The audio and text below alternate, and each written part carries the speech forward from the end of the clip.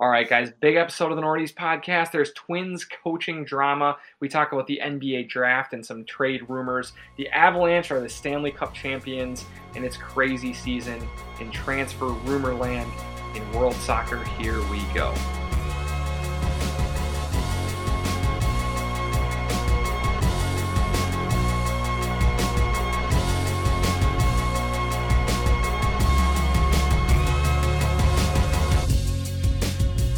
And here we go, Northeast podcast. I'm Eric. I'm here with Ryan and Jim. How's it going, guys?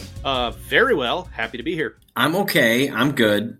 Turbulent times, but you know what? We're just going to have fun tonight and talk some sports. Can't wait. We are. We're going to do that. All right, guys. So before we dive into this great episode of sports casting, we need you guys to give us a follow on Twitter and Instagram at Northeast Podcast. Also, subscribe anywhere that you guys get your favorite podcast from and get the Northeast Podcast directly to your phone or your device each and every week for free. Thank you. All right, guys. What are you drinking tonight? Okay, do you guys remember when Indeed was going to drop that like weird 4-pack of funny, goofy flavors of their cream ale, right? So I'm going to have two by the time this podcast is over, I think. First, I'm going Snow Cone cream ale. Next, I'm going Italian Ice cream ale. Also comes with pistachio, which they've had for a while, and then an orange dreamsicle. So, so far, this Snow Cone one is kind of mid, but you know what? We figured that it's fun, and it's a cheap 12-pack, so I'm into it. I remember the pistachio one not being that bad. No, that one's pretty good. That one's pretty drinkable. I don't know. I don't always love cream ale, so I don't know why I bought this, but I wanted to try it. That's why I bought it, because it's fun. That's it. It's fun and cheap. There you go. It's not a $30 commitment, right?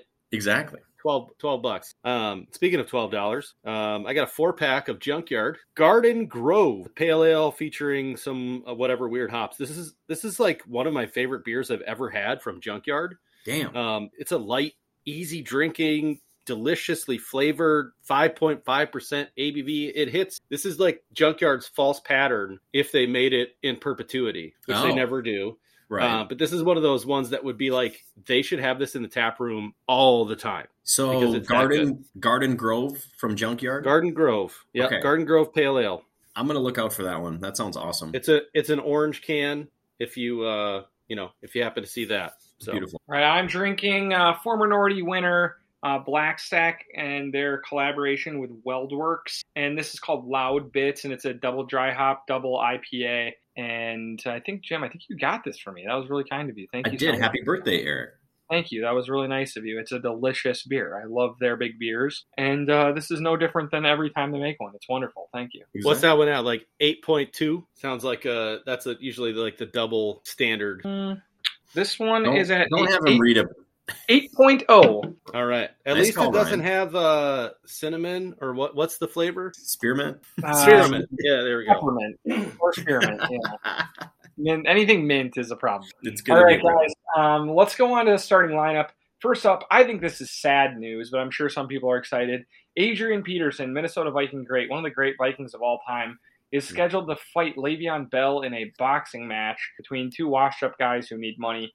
This is kind of a bummer to me. I know that these are not good guys. I know Adrian Peterson has been a total jerk, but like it just kind of sucks to watch someone who obviously didn't have the people around him, the circle around him, the intelligence, the whatever to handle his fame and his money like his talent should have allowed him to. And so it's like guys who are having to pay their bills by like fighting each other.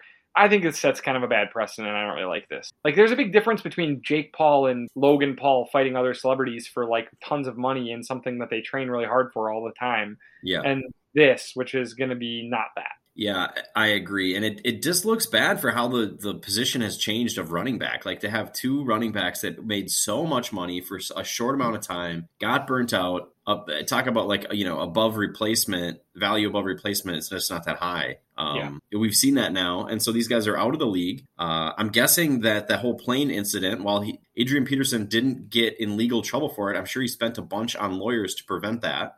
So that's probably why he's like, fuck, I'll take a boxing match, I guess. So yeah, this is not like great. Not going to be paying for this one regardless, but I kind of agree on your take. Like this kind of blows. Can I go the other way for just a minute in that I think maybe these are still athletes, right, that feel they can still compete on some level. And I'm not saying that they're able to protect themselves in a boxing sense where it's going to feel safe, but maybe they just still want to like be competitive and do something. And I'm not saying it's for money. Like it could be, it very well could be, but maybe this is really their only avenue. I'm going to ask you guys, how old do you think Le'Veon Bell is?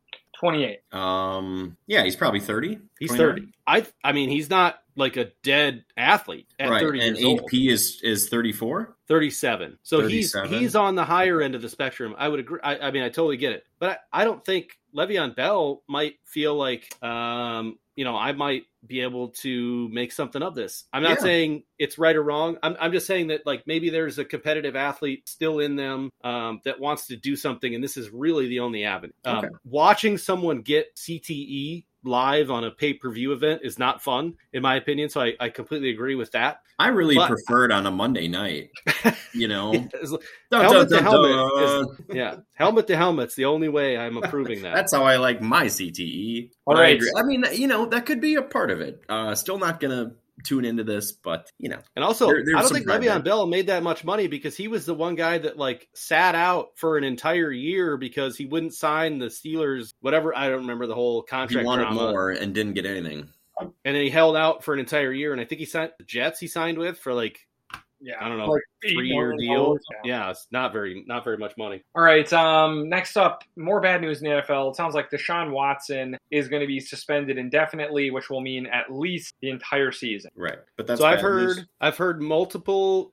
So they have an arbitrator that's going to listen to arguments from the players' union's lawyers and is going to listen to arguments from the league. And it's a female judge with lots of experience and has zero ties to any NFL cases ever. And she's going to rule based on evidence that she hears, and then Roger Goodell can either accept that or can appeal to another sort of independent arbitrator above that, beyond that, depending on, kind of whatever verdict, that she rendered at that point in time. I don't think there's a chance he plays this year. Right. 0% chance he plays this season. So why was that? I mean, like pretty much how it's set up too is the NFL. News, right? I just think it's like bad news that like a big star player in the league is a crummy, scummy criminal who assaulted a bunch of women.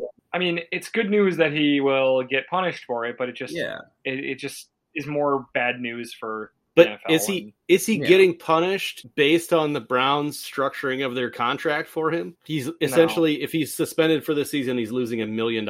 And then if he plays the following season, he makes $25 million guaranteed. Like, I don't know what the number is. But talk about AP. He lost more money on his deal. It's whatever Deshaun Watson's number is with the Browns is stupid. It's ridiculously high. But if he's suspended for the next season, he's missing out on $1 million. So crazy. All right. Next up in the world of football, a little more exciting. Arch Manning, the number one quarterback prospect, has agreed to attend the University of Texas, which Longhorns. Everything always goes right for the University of Texas. Just kidding. They've been a complete disaster for like 20 years, and I think it's hilarious. I mean, since Vince Young, they haven't done really anything. It's really funny to me. Like, Texas football, what a big deal. You guys have to hear about Texas football, and then they always get the top prospect, and then they always stink. I don't know. I do think the Manning thing is pretty cool. I actually have a pretty favorable feeling towards the Manning family. Not sure why I do, but I think they're good for the sport. They've been, obviously Peyton is an all-time great.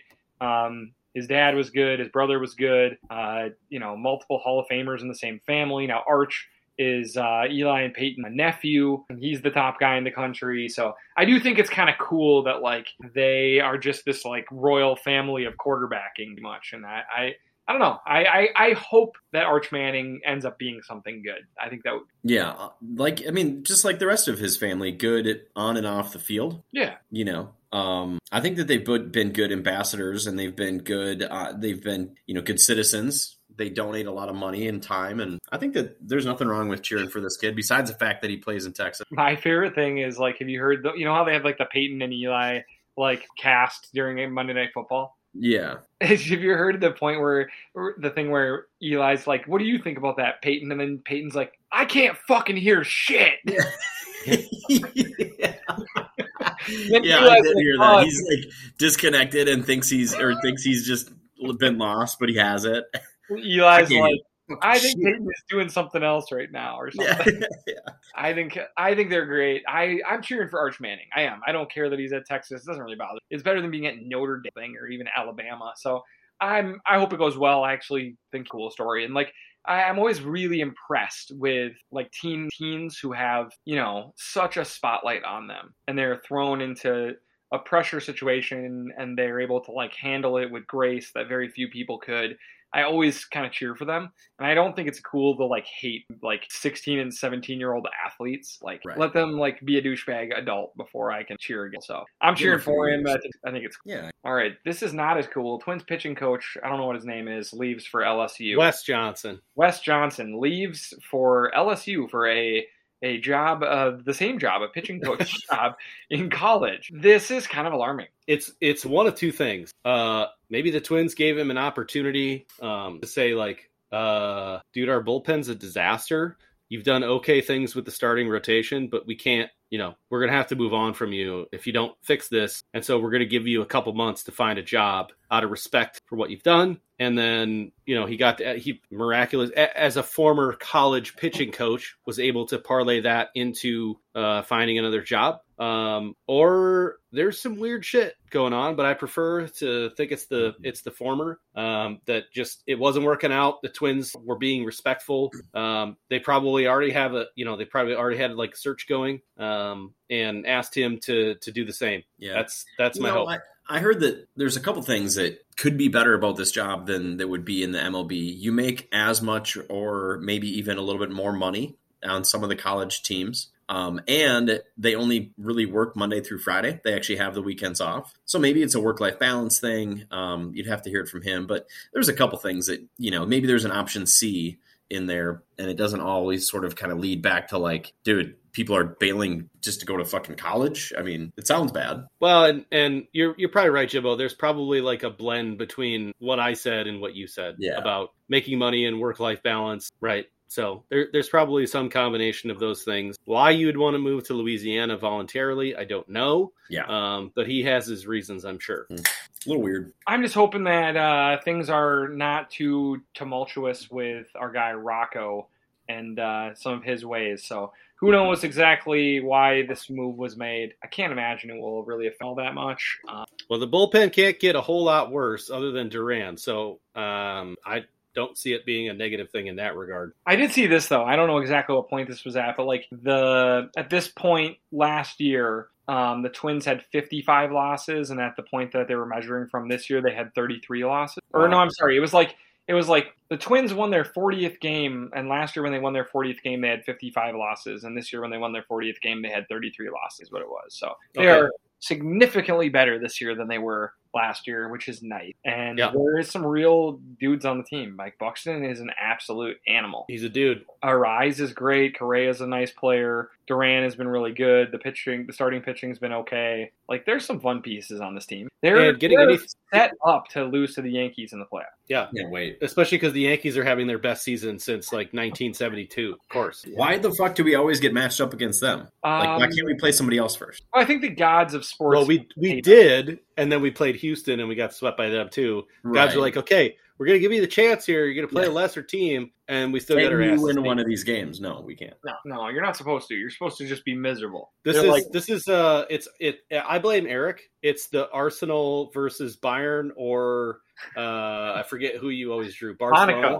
Monaco. No. It's one of like the bigger Barcelona. teams. We just drew Barcelona and Bayern Munich. Bayern Munich every year for like 5 straight years, and then we drew Monaco and still lost. There you go. One year we drew Monaco, they had like Mbappe and Neymar and all of the stuff. They went to the semifinals of the Champions League with a bunch of like 20-year-old kids. Yeah.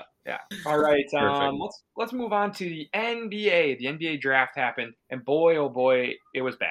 It was like pretty unwatchable. The NBA draft is so stupid. I hate things that force us as human beings to like pretend while we're watching. It is and then go look it up later of what's really going on. Yes. Then Eric, can I ask you a question? Why did you like Dark so much? I like Dark because that was pretend. He was pretending he was into it. He's like, I have no idea what's happening. Let me go. No, the show is pretend. Like the draft is real life. I like Dark because it was well thought out. The draft is not well thought out. They're like, how can we make all viewers just lose interest? They won't know most of the players anyways, but then they also won't know what team the player is on. Because they don't even, why don't they just pretend, like get a secondary logo that's like drafted by actually going to. No, why don't they just let the team wear the kid wear the fucking hat of the team that we know he's going to? And if they have to fix it later on, then oh well. But how many times have they had to fix it later on? I think zero. I think zero. Here's the part that was the most confusing for me was that Wolves social media team posted a welcome post for that, not in their stories, but like on their page for the Italian dude. Yeah. First. And he was one of our later picks. Oh, okay. And then the next day they posted the welcome of the kid from Auburn and Moore from Duke. And it was like, even the Wolves don't know who they ended up with. Yeah. And that they're like, their social media team is like, I don't know. We'll wait till we hear from the upper ups tomorrow. Everyone is confused at all times. It is so hectic. I don't get it. It's really frustrating to watch. It kind of ruins the whole draft. I would agree, because when you watch the NFL, then what's the point? The NFL is like, trade is done, approved. You're a Falcon, you're a New York Giant, you're a Minnesota Viking. On the minute that you're drafted, you're on that team. It's already done. It's already done. Yeah, they announce they've traded this pick, and then they switch all. But the NBA has this stupid shit. They have this stupid thing where it's like, oh, we have a proposed trade and the league can't approve it till tomorrow. And it's just like, how archaic of a system is that? Yeah. Remember when the Wolves traded Kevin Love to the Cavaliers and they had drafted Andrew Wiggins, but we had to wait 4 weeks before Kevin Love could practice with them and Andrew Wiggins could come to the Wolves? We waited a week. Why? Yeah. Why did we have to do that? It's so stupid. It ruins the whole thing. So in this draft, the other problem with the NBA draft is that the NBA is really freaking hard to get in. There just aren't that many good players. There's so many just guys just passing by, and there's 80 guys who are actually good. So in any given draft, most of the guys that get drafted are going to be bad. Or are going to be nobodies. If they do stay in the league, they're not going to be of any importance. And so watching this draft, knowing that almost everyone in this draft is going to be a nothing, also kind of sucks. In the NFL, you watch a draft and you're like, there's going to be a lot of busts, but there's probably going to be 100 good players in this draft, or 100. Well, and then the opposite is true for the NBA. You're like, that guy, he averaged 9 points and 4 assists, and he was a first-round pick. And then all of a sudden you're like, he's the greatest NBA player of all time. Yeah. And it doesn't work that way with the NFL. You have to be really pretty good in college numerically in order to be able to have a chance. I remember there was a kid named Patrick O'Brien who played for Bryant in college. I thought you were going to say Beverly. No, Patrick O'Brien played at Bryant University. He was a 7'2" guy. He was from Blaine High School. Okay. I went and watched him play in high school, and he wasn't very good. He averaged 8 points a game as a senior in high school. But he was huge. But he was 7'2". He tore up the NCAA tournament and went to the Celtics with the 8th or 9th pick in the draft. And we were all excited. Oh my gosh, a kid from Blaine High School went in the lottery. And then he sucked so fucking bad in the pros, and he never did anything. He hardly played. That's my problem with the draft. There's so much just guessing and randomly picking guys. And then once in a while, someone wins the lottery. They pick Giannis in the middle of the first round, and he turns into one of the greatest players of all time. Oh, was that before or after the Wolves pick? Oh, it was after the Wolves. Wasn't it the pick right after? Yeah, it was literally the pick right after. So, yeah, I mean, it's just, I think that the draft is kind of sick. Now, it was cool to see Chet Holmgren go number 2 overall. It would have been really cool to see him go number 1 overall, and he could have played with his high school teammate and college team. Well, that's not college teammate, but went to the same college, Jalen Suggs, which would have been really cool if he would have went to the Magic. But he did go number 2 overall, which means Minnehaha Academy, the small private school in Minneapolis, had the number 5 pick in the draft, Jalen Suggs, last year, and the number 2 pick in the draft, Chet Holmgren. That is unfucking heard of. Dude, we're a basketball town now. We just need some winning. Yeah, well, if we could just keep them from not going to Gonzaga, we could have a basketball town going here. That's impossible. Yeah, it ends at high school, apparently. So Chet went 2nd overall. That's really cool. Hopefully he does well. The Timberwolves selected Walker Kessler, the center from Auburn, at pick number 20. He's a big, tall, white, shot-blocking center. I swear to God, if this guy's a regular starter, I don't know. I'm trying to think of what? You'll eat your hat. Just go with that to keep it clean. Sure, I'll eat my hat. I like literally, I'd be stunned. Like this dude has just backup center written all over him. Why? Because he's a white dude that was drafted at 22. White centers drafted at number 22. I would bet the hit rate on that is about 7%. The hit rate is low. I mean, how many good white centers are there in the league? Quick question. Honestly, would you Steven rather Adams, have? And he's washed. I don't know. Would you rather have Boban, Naz Reid or Walker Kessler with some potential upside, or like knowing what you know about ceiling. Naz Reid? I mean, so when somebody asked me like 4 or 5 days before the draft, it was like, "What do you want?" And I didn't know. I don't know the players. I'm not the elite sports minds you guys are, and I don't think any of us know, NBA basketball like that. I certainly don't know the SEC basketball. Right. Exactly. So there's, nobody in the group chat that was going to come in firing. But I just said, I just want somebody very big that blocks shots with a high ceiling. I don't know if this kid has a high ceiling, but he's checked the other couple boxes. So I'm happy with it. I want to see what he can do. We desperately need rim protection. So maybe this is that, and maybe the kid's good, and our team is young. And I just think you got to shoot for the moon, and they got a big center that blocks shots. I'm happy. I'm not as excited about him as I am the kid from Duke, but I will say, like, if Kessler is like athletic and can move and isn't like this lumbering, like slow, like Rick Smits, like ka-dunk, ka-dunk, ka-dunk, like kind of like Pekovic, who's going to be out of the league in 2 years. But like, somebody that's like athletic and we don't need you to score, just rebound, rim protect, and be smart with the ball. I don't hate that. If he's going to be in the second unit, that sounds great to me. Yeah. We also took Wendell Moore Jr. 4 picks later, a small forward out of Duke. This is kind of like the high upside, high risk kind of pick. A guy with a great pedigree, a great school, who has a big body, who maybe could be something. This is kind of like drafting Zach LaVine, but like a little less of a wild card. Zach LaVine could literally jump out of the gym. Right.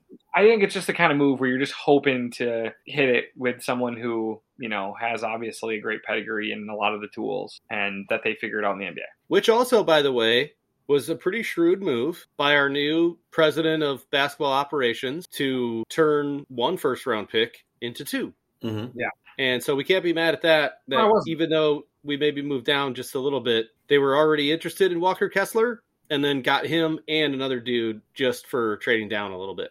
You also got Josh Minot at number 45, a forward out of Memphis, and Matteo Spagnolo, a guard out of Cremona. It sounds like a fictional town from Avengers 2. Yeah. I can't imagine that either of those guys will make any impact short term or maybe long term, but more swings at it. I think that's the thing, is like if you get enough swings in the NBA draft, maybe you're one of the lucky ones who lands like a future starter. Yeah. Maybe Matteo and Balmero can figure out how to be like the white point guard duo, for the T-Wolves moving forward. And Balmero probably won't be on the team next year. I don't know. No. Ryan, remember we were so excited about, or Eric, you were excited about Balmero, number 1 guy. You were so excited. Let's keep it. He only plays when we're either for sure when we've won it or we've lost it, and then he doesn't do much even then. So let's talk a little more Wolves here. So big rumors coming out everywhere that D'Lo is going to get moved here. They thought he could move as early as the draft and as late as the first of free agent, the first week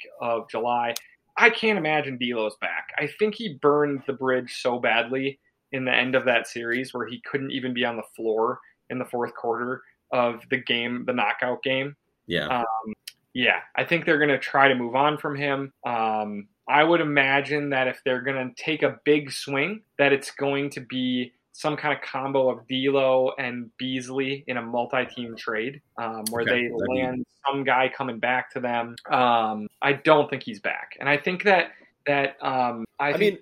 so real quick, sorry to interrupt. How could you even want to come back, right? I mean, there's really very little path back to Minnesota for D'Lo at this point, considering all of the news and information that's kind of out there, about like what Eric talked about. I don't even know if the Wolves were like, dude, we think you were pretty good, you're very close on a 1-year deal. I don't think there's any path for him. If he still had 3 years left on his contract, I would say, okay, let's, maybe make it work. But his expiring value is significantly more lucrative to the Timberwolves than what he can produce on the court at this. Yeah. So the biggest rumored trade so far, the two big trades that I've heard that are not really that big of trade are the one with the most smoke is D'Lo to Washington for Kuzma and Caldwell Pope. Pass. Okay. I don't hate that Caldwell much. Pope's a good defender, and I think it gives you some extra defense and it gives you some versatile guys. But obviously, you'd have to give a lot more of the ball handling duties to Ant. Another one is some kind of trade including Reggie Jackson from the Clippers as the big piece coming back. I do not like that.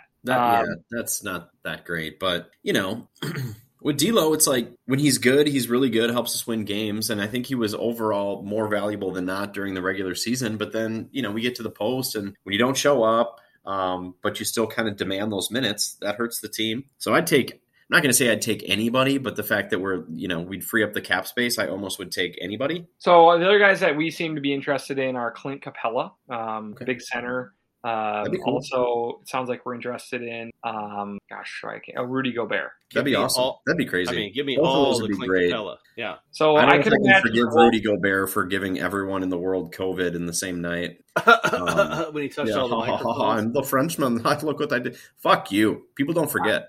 I could imagine some kind of trade that revolves around D'Lo, Beasley, and Kessler for one of those guys. I'm not saying that's the only pieces we get back, but like some kind of deal with D'Lo, Beasley, and Kessler for Capella or for Gobert, something like that. Beasley, I'm good to go with him too. He's so streaky, I can't handle him either. The only thing that worries me about Capella, and I'm not trying to get into the analytics of it, is that he really succeeded super well when he had a good point guard or a good, true distributor of the ball. And if Ant is going to be our, majority ball handler, he's not going to be running, high screens and screen and rolls for Clint Capella. And I think we'd need a legitimate point guard to do that kind of stuff. So that's my only trepidation, but give me Clint Capella all day long. If there's additional plans. I think I'd be reaching out heavy to Phoenix, trying to do a sign and trade for what's the big guy, former first overall pick. Where in Phoenix? Ayton, DeAndre Ayton. Yeah. Just because he's unhappy there, because he's a huge deal. I mean, he's really, really good. He's gonna be gone. They want him. They hate him. They hate him. He hates them. It's over. I don't know what's going on there. That is so weird. And that whole team, they must all hate each other after what happened. Oh, I'm saying, why don't we package D'Lo, Kessler, a pick, and Beasley, and go take their trash and Ayton, and just sign it up. Big three: Ayton, Towns, and what's his name, Ant, with McDaniel. And the thing I like is that I did hear Doogie Wolfson. Oh, someone asked about McDaniel in trade talks. He said, "I think McDaniel is a big deal, and the Wolves know it." And he said, I think McDaniel is the third part of their big three. Which is crazy. And I said, okay, Doogie, okay. That dude is tied the fuck in, too. Finchie the other day was like, no, McDaniel, we need him to take a big jump. We need him to have the best summer of his life and come back and be a huge part of our team. So I think they really believe in him. I think they think he's the next deal. So I think if he makes a huge jump, we're a legit contender. Not contender, but contender for winning one or two playoff rounds. Maybe we can squeak in the Western Conference Finals if everybody improves, including him. So a big rumor is that Kyrie Irving could be on them, as everyone hates Kyrie Irving, and it sounds like he's worn out his welcome in Brooklyn. If Kyrie leaves, then Durant said he might demand a trade as well. So things could get really bad here in Brooklyn. They had Harden, Kyrie, and Durant, and they're going to have one absolutely nothing, and then they're going to all burn it down very quickly. And that's a real possibility. I would love it. Love that. They were one win away from the NBA Finals. Yeah. And remember, Durant hit the three to take the lead. Oh, the toe on the line. Size 200 foot had his clown shoe barely on the 3-point line. They switched it to a 2, which sent them to overtime, and then they lost in overtime. His goddamn fucking mini ski. That's the big rumor. Kyrie's very unhappy. He wants to move on. This morning, he said He wanted to find a team for a sign and trade. So he has a $36 million player option that he can opt in or out of for his last season in Brooklyn. He wants it to be paid by a different team. Brooklyn said, fine, you can go look. It sounds like the only team who's inquired about him that wants him at that money is the Lakers. But the problem is the Lakers have nothing to offer. They have literally Russell Westbrook, who nobody would touch right now. Yeah. And that is it. And ESPN's reporting that Kyrie is opting in to his player option. So is he just going to opt in and then be a big old baby until they leave him or something? Exactly. But you think? So the NBA has those rules about like salary trading, and I don't think there's anybody that would take on. I mean, unless they're going to trade with the Rockets and John Wall's like albatross of a contract, I don't see him moving. But if you trade for John Wall, then you have Durant unhappy. No, but I'm just saying, like, to make the numbers work, I don't even know if there's any teams that have. I mean, unless you're trading like 4 guys for Kyrie Irving. D'Lo, there you go. D'Lo, it's like half the salary. Who had an all-star season there. So here's my thing, though: would you rather have D'Lo or would you rather have Kyrie? Because I think I'd rather have. No, I'd rather have Kyrie. I think I have a more important question. I'd change my tune real quick if he became a Wolf. Here's the thing. I would like him until the very first time he goes like, well, I've switched religions again, and now I can't wear any jerseys that are blue or white, and so I can't play. Jim just burning your segment to the ground. Shush. Let me ask you a question. Yeah. Would you be for the Wolves to make the NBA Finals, not to win, to make the NBA Finals? Would you be an anti-vaxxer flat earther for 12 months? So I have to post and really convince everyone? Like you got to lean into it. And you gotta pretend. Well, are they going to win, or is it just like once they get there, we don't know what's going to happen? Yes, you're committed to the bit of being an anti-vaxxer and my body, my choice from a vaccination standpoint, and a flat earther for 12 months, or whatever the time frame is for the NBA Finals to start, and then once they get to the finals, you can stop all the nonsense, but you're like it's up in the air in terms of how well they do. But Kyrie's on the team. Well, there might be some of this microchip thing. I probably wouldn't. If it was for the Vikings, I would in a second. I would try to get to the playoff. But like, if it was the T-Wolves, nah. Like that'd be so embarrassing. Like I would hate myself so much, and everyone else would hate. It would be tough. It would be really tough. Especially because I run the podcast account. You guys would hate that. Everyone has had that friend. What did you say? Because I run the podcast account. You guys would fucking hate it. I think that like everybody has had that like conspiracy theory friend, and it's like hard to maintain. They suck. Yeah, they suck. And like the only conspiracy theory that I believe in is that Eminem acts, right, which is legit. Yeah. Because of the beard, mostly. Because of the beard. And his rapping took a sharp turn. Here's what he actually did. He stopped taking, like, benzo drugs, like weird-ass fucking drugs. And then he was like, oh, I guess the drugs were really making him awesome. I don't think it was benzos. I think it was, like, benzos and then getting high and then drinking a bunch of vodka. Yeah. And then he was like, man, I am a really good rapper when I do that. Like, dude, I'm feeling inspired. Let me get in the studio. That's like when Bill Burr is like, I've been sober for a year. It's fucking brutal. Yeah. All right. So you guys would not be, Jimbo would consider being a flat earther. Eric, you would not be a flat earther if Kyrie would lead the Wolves to the NBA title game. Maybe then I'd consider it at that point. That'd be pretty cool. I think I'd do it. Like the championship game, like Game 7. Like it'd be it'd be a tough year. Great That story. was my proposal is Kyrie comes to the Wolves, but the minute the season starts, you have to be a flat earther and an anti-vaxxer. Yeah. And you got to be serious about it until the finals start. I wonder if I like tried to take it seriously for a year, if I would like start finding things that like maybe like, well, for sure. Eric's like, we're like, Eric, you don't have to involve Q in this. Like, why are you? This wasn't part of the deal. He's like, well, there's something to it. All right. I'm just saying, have you guys been to space? Have you seen it? Yeah. So I spent a lot of time listening to the Bill Simmons draft podcast and then the one this weekend with Russillo again. So 5 straight NBA podcasts covering the draft and free agents. And he did talk a lot about a Durant trade and what a Durant trade would look like because he's wrapped up for like 3 or 4 years and he's still a great player. So he went through all the players in the league who teams wouldn't trade for Durant. And he came up with like 8 players. I'm going to miss some of them, but it was like Jokic, Embiid, Giannis, Doncic, what's the Celtics guy? Tatum, Curry, Morant, and one other guy. I can't think of it. And then he said there were 3 maybe guys, and his maybe guys were like Devin Booker, Mobley, and Ant Edwards. Sick. And he said Ant Edwards, I don't think the Wolves would trade Edwards for Durant. And he said they probably should, but I don't think they would. I think that they would say, at least Ant wants to be here. I don't think Durant would want to be here. But it was kind of cool to hear him that high up on the list. For now, but I think it was cool, though, just to hear his name that high up on a trade value list of, like, you know, one of the big national podcasts, whether you like Bill Simmons or not. Russillo and Simmons saying that, you know, Edwards is, you know, that level of a big deal. I love to hear it, and I would have to sit and think for a while, you know, of my list of who I would trade Ant for, and it's not long. You know, it's those same guys, essentially. Booker, I don't know. Booker's hitting his ceiling. He's very good. I would rather have Ant than Booker. I'm good on that.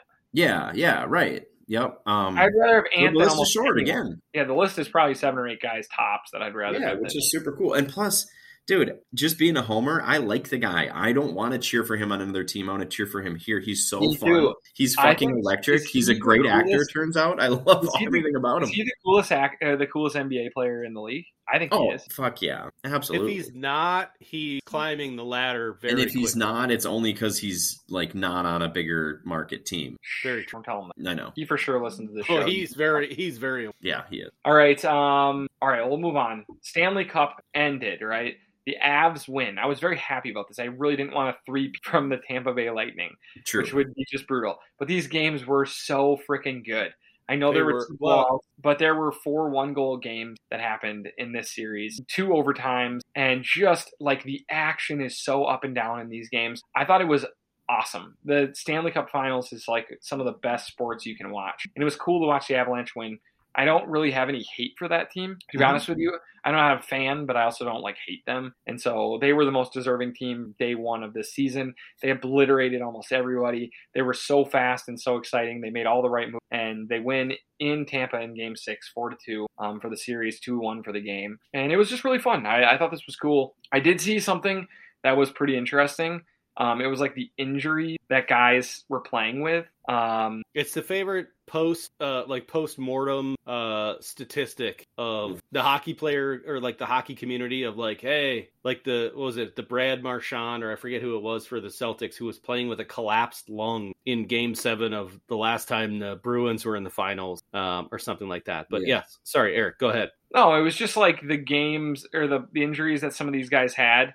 I saw one of the injuries that a guy had was that he had a torn, one guy had a broken foot the whole time. Like, it's just crazy. These dudes are absolute maniacs with the things that they're playing with.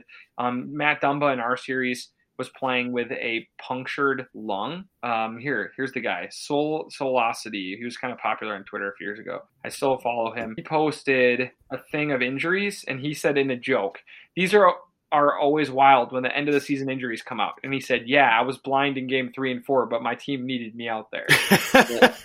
Well, a couple of them. Alec Martinez played in the playoffs on a broken foot. He said, I was getting wheeled around a lot. Our medical staff is awesome here. TJ Oshie broke his foot and developed back issues trying to play through it. Matt Dumba had a punctured lung, a dislocated rib, and a broken rib. I felt good enough to play, he said. Tyler Seguin confirmed he fractured his foot in Game 1 of the series. What a gutsy performance by Chris Tanev, who played with a torn labrum and a separated shoulder and had a sprained neck. Shen dealt with 3 different sets of broken ribs this season, and that ended up being an issue down the stretch. He also had a torn oblique. Labral tears in both hips repaired via surgery for Brad Marchand per the Bruins. A couple others. Nurse, I don't know who he is, had a torn hip flexor that he played for all 3 rounds. And then you know what I wouldn't do with any of these injuries? I wouldn't sit at my desk and do my job. Yeah, let alone play a hockey game. So they can't see this, but this is good potting. That was the foot of a guy who played for the Avalanche. All right.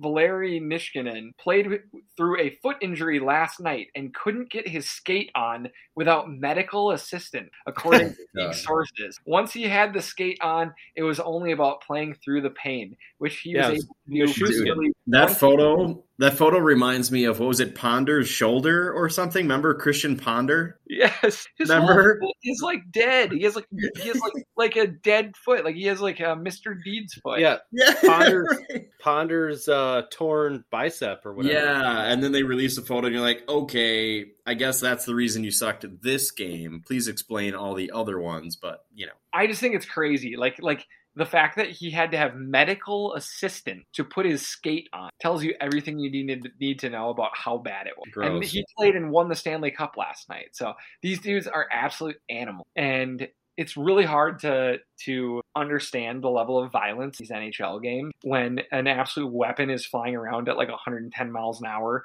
and you're getting just drilled from all angles by people and hit with wooden sticks. This game is barbaric as fuck.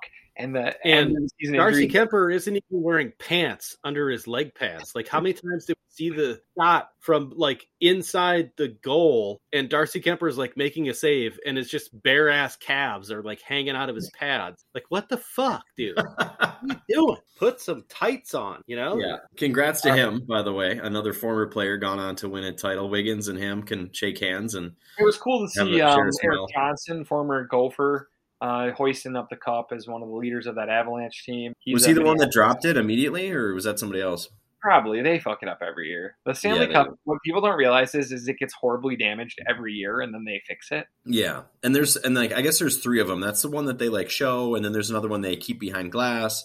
And then there's the one they let the players have. Yeah. I was going to say, I think the one that they let them, it's like the Lombardi trophy. Like, that ain't the real one, son. I know Tom Brady is chucking it over the boat, and everyone's like, oh my God, how could he do that? And everyone's it kind of is. Like, it's probably been the same one that they've used for ceremonies for 10 years or something. Yeah, but they're also like, that one's made of tin. And we don't care about that one. Yeah, that's true. That's not even one they share. That's one that they get. The Stanley Cup is the only one that just is the same trophy every year that they have to give back. Right. All right, guys. The last thing we're going to talk about here is some transfer talk in the world of soccer. So I think that the Premier League is off the frickin' rails, and it shows you its dominance as a league when outside of about 3 other teams in the world, all of the people with any spending power are like the 20 tier league, and that's it. Like the spending power is like the 20 Premier League teams, PSG, Barcelona, Real Madrid, Bayern Munich, and that's about it. Juventus, maybe. Like, they just, like... Well, the mob money in Juventus has been a problem, like Eric said a couple weeks ago. Nobody has any money except for the 20 teams in the Premier League and then, like, a couple other franchises. And so the Premier League is just getting talent. Even, like, the low-level teams in the league sign, like, massive, expensive prospects all the time. Like, big time...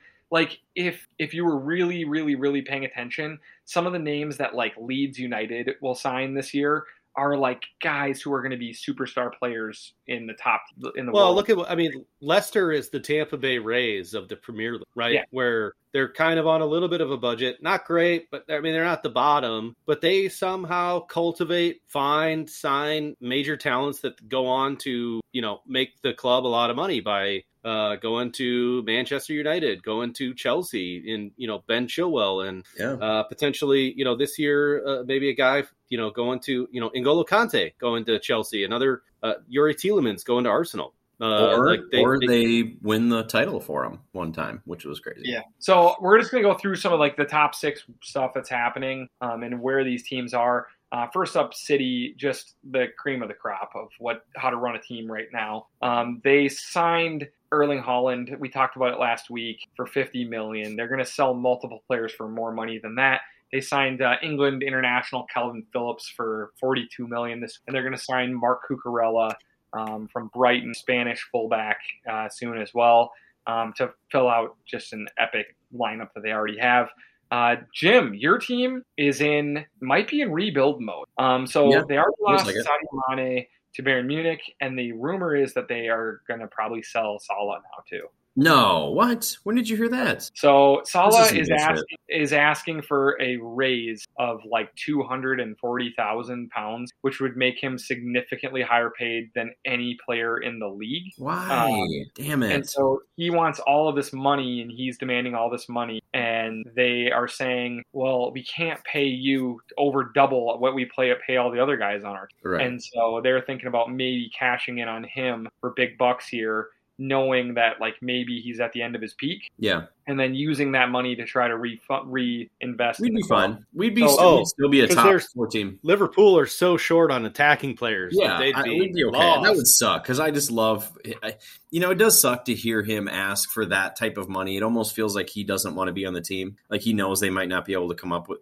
do that when it's that ridiculous. Well, when you're a team like Liverpool, like your whole team is built on like, we're not the richest team in the world, but everybody makes good money, but no one makes disgusting money. And Yeah. like, you can't really fuck that system up right now because they can pay everyone well, but they can't pay people stupid. And so they kind of are saying, I think they're going to say here, you know what, if he wants stupid money, then let's just sell him a year. They're in ahead. Liverpool, which is a pretty small town. And of course, they are a huge international team, one of the most famous and rich teams. But, it's not like they're a London team or a Barcelona team or something. So I kind of get that. Well, that would suck. That's the first I've heard. I don't know. You've said this many years, Eric. You've said it, I think, every year we've done the pod that Salah's probably leaving that year. So I'm just going to take a second and see what happens. But I'll be on the lookout. Please text me first if it happens.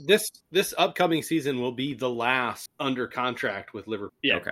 So if he does not agree to terms with them this summer, the likelihood of him being sold Walking. Yeah. is they're gonna say, yeah. we could get $50 million for him now or zero for him next Yeah. summer. Like, what would they rather do? I think they'd rather get $50 million right now. Yeah. So I think they're going to make their, like, this is our final offer pitch to him here in the next couple of weeks. And then he's going to get to take it or leave it. And then if he leaves it, they're going to say, all right, well, we're going to have to ship you out. So, And considering some of his productivity, his wages of $200,000 a week is pretty low in the Premier League. So I think he is underpaid, but not by a ton, but like enough that it's probably irritating that they're not making a significantly larger offer for him. yeah. So that's one. Then Ryan, your team is on what feels like a wild ride. I actually have faith that they'll probably end up in a pretty good place, but just the late sale of the team mixed with like them firing the whole front office and having their new owner kind of lead talks, it feels a little hectic, but I think that the fact of the matter is that there is money there and some big players will still come. Well, and it's weird. They've from an interim perspective, they've said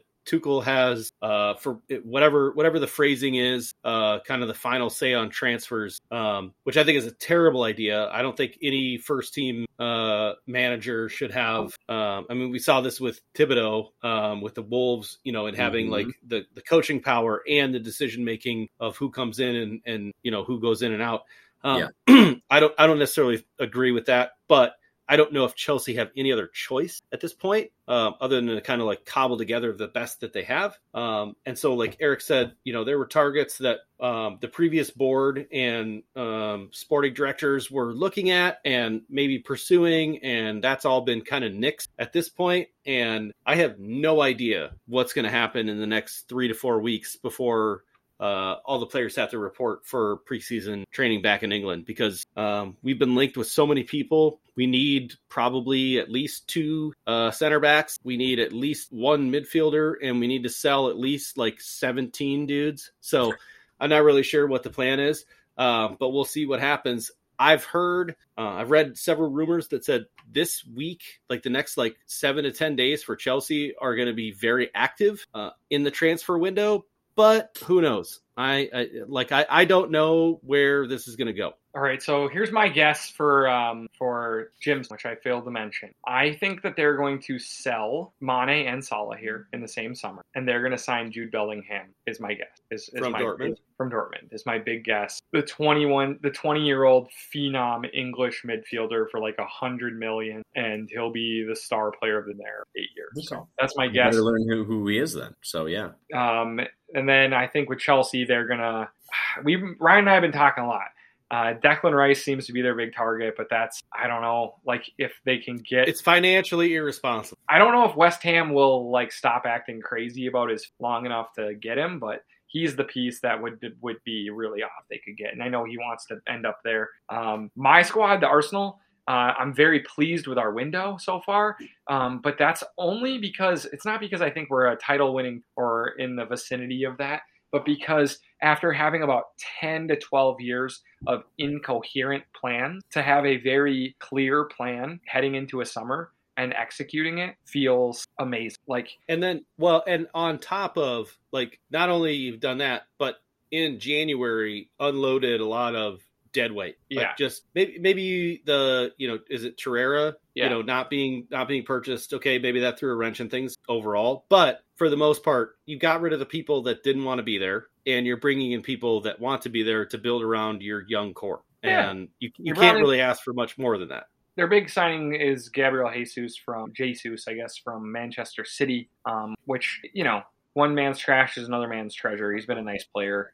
He's not going to win the league for them, but he should be a nice player for them. It looks like they're going to sign Rafinha, another Brazilian from Leeds, maybe this week. And I don't know. It just feels fun that they have like a plan. It always just felt like I didn't know what they were doing or what they were trying to do, and they didn't know either. And it feels like for the first time, like I can tell what their plan is, and I guess that feels good enough for me after so many years in the wilderness. Wenger was like, if you're over 5'9", we're not signing you. I need short dudes. Spurs, Tottenham Hotspur, we hate them. I'm bored to death by what they do.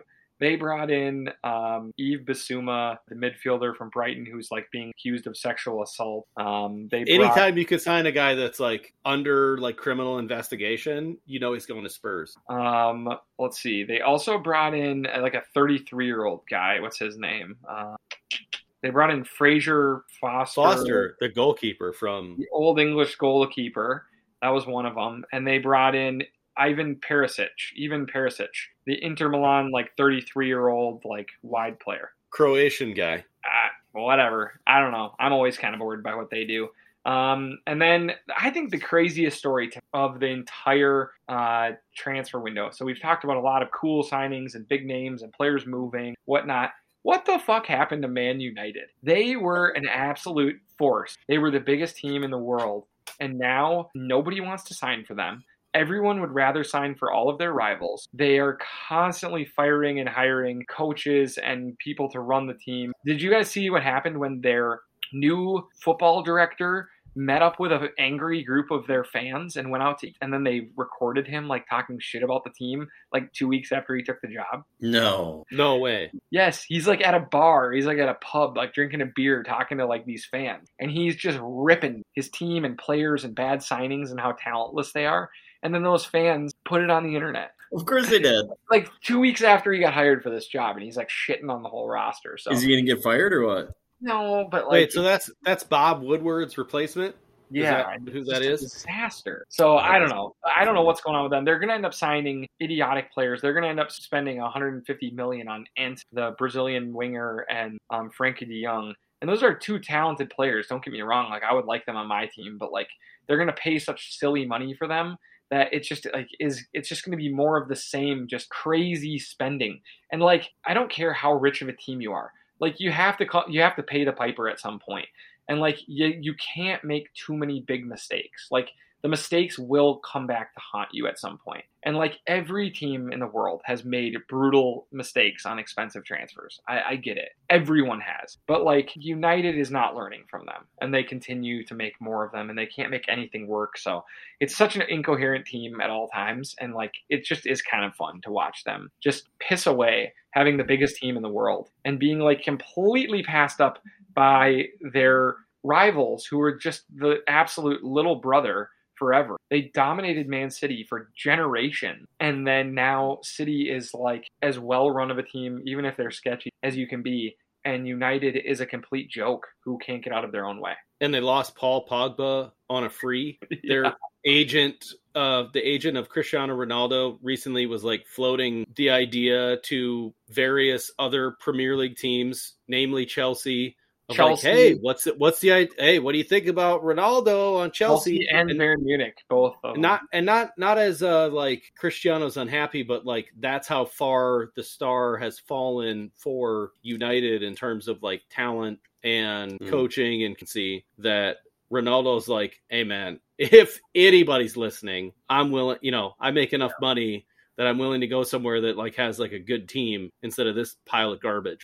So we don't only talk about European soccer, we also talk about some US soccer. So a couple cool moves. The Italian player from Napoli, Lorenzo Insigne, has signed with Toronto FC, and he is going to absolutely murder the league, and he will be unfucking believable. If he cares at all. If he wants to try at all. It's going to be too good for the league. They have multiple cool, kind of like aged out Italian players who have come in. Giovinco, I think, was the other one who came in, and they're in Toronto. And I didn't know Toronto has like a big Italian like population in Toronto. I didn't know that. And so it's a pretty heavy Italian area. And so they are very passionate about their team, which has like kind of past superstars of the Italian national team there. And they're always pretty good. So that's kind of a fun signing. And then the big signing of the week was moving from Real Madrid to LAFC is Gareth Bale, one of the best players of the past 10 to 15 years. Definitely has passed his prime, but I think if he gives even a little bit of a fuck, he'll absolutely beg. He doesn't care. He didn't care at Real Madrid. He's not going to care in Los Angeles. He's going to like show up at Nobu and see if someone recognizes him. What does he give a fuck, dude? I think he's there to like golf and shit, but like, dude, he could massacre the league if he so chose. He's an hour from Torrey Pines. You're never going to see him on the field. So I do think some of those are cool. It would be fun if just like one time Minnesota United like signed a cool player. It always like the designated player for Minnesota United is going to be signed from a Peruvian team, and he's 29 years old. I'm like, what? Oh, it's so boring. Like all the other teams in the league are signing like 19-year-old Argentinian future superstar, and we're always like signing like a 31-year-old player from Colombia's second division. Yeah. Can we do the Atlanta thing and do the Miguel Almiron instead of like you were saying, the 31-year-old washed up guy from some Chilean third league, you know? It would be like some superstar, like 32-year-old that has no reason. That's great.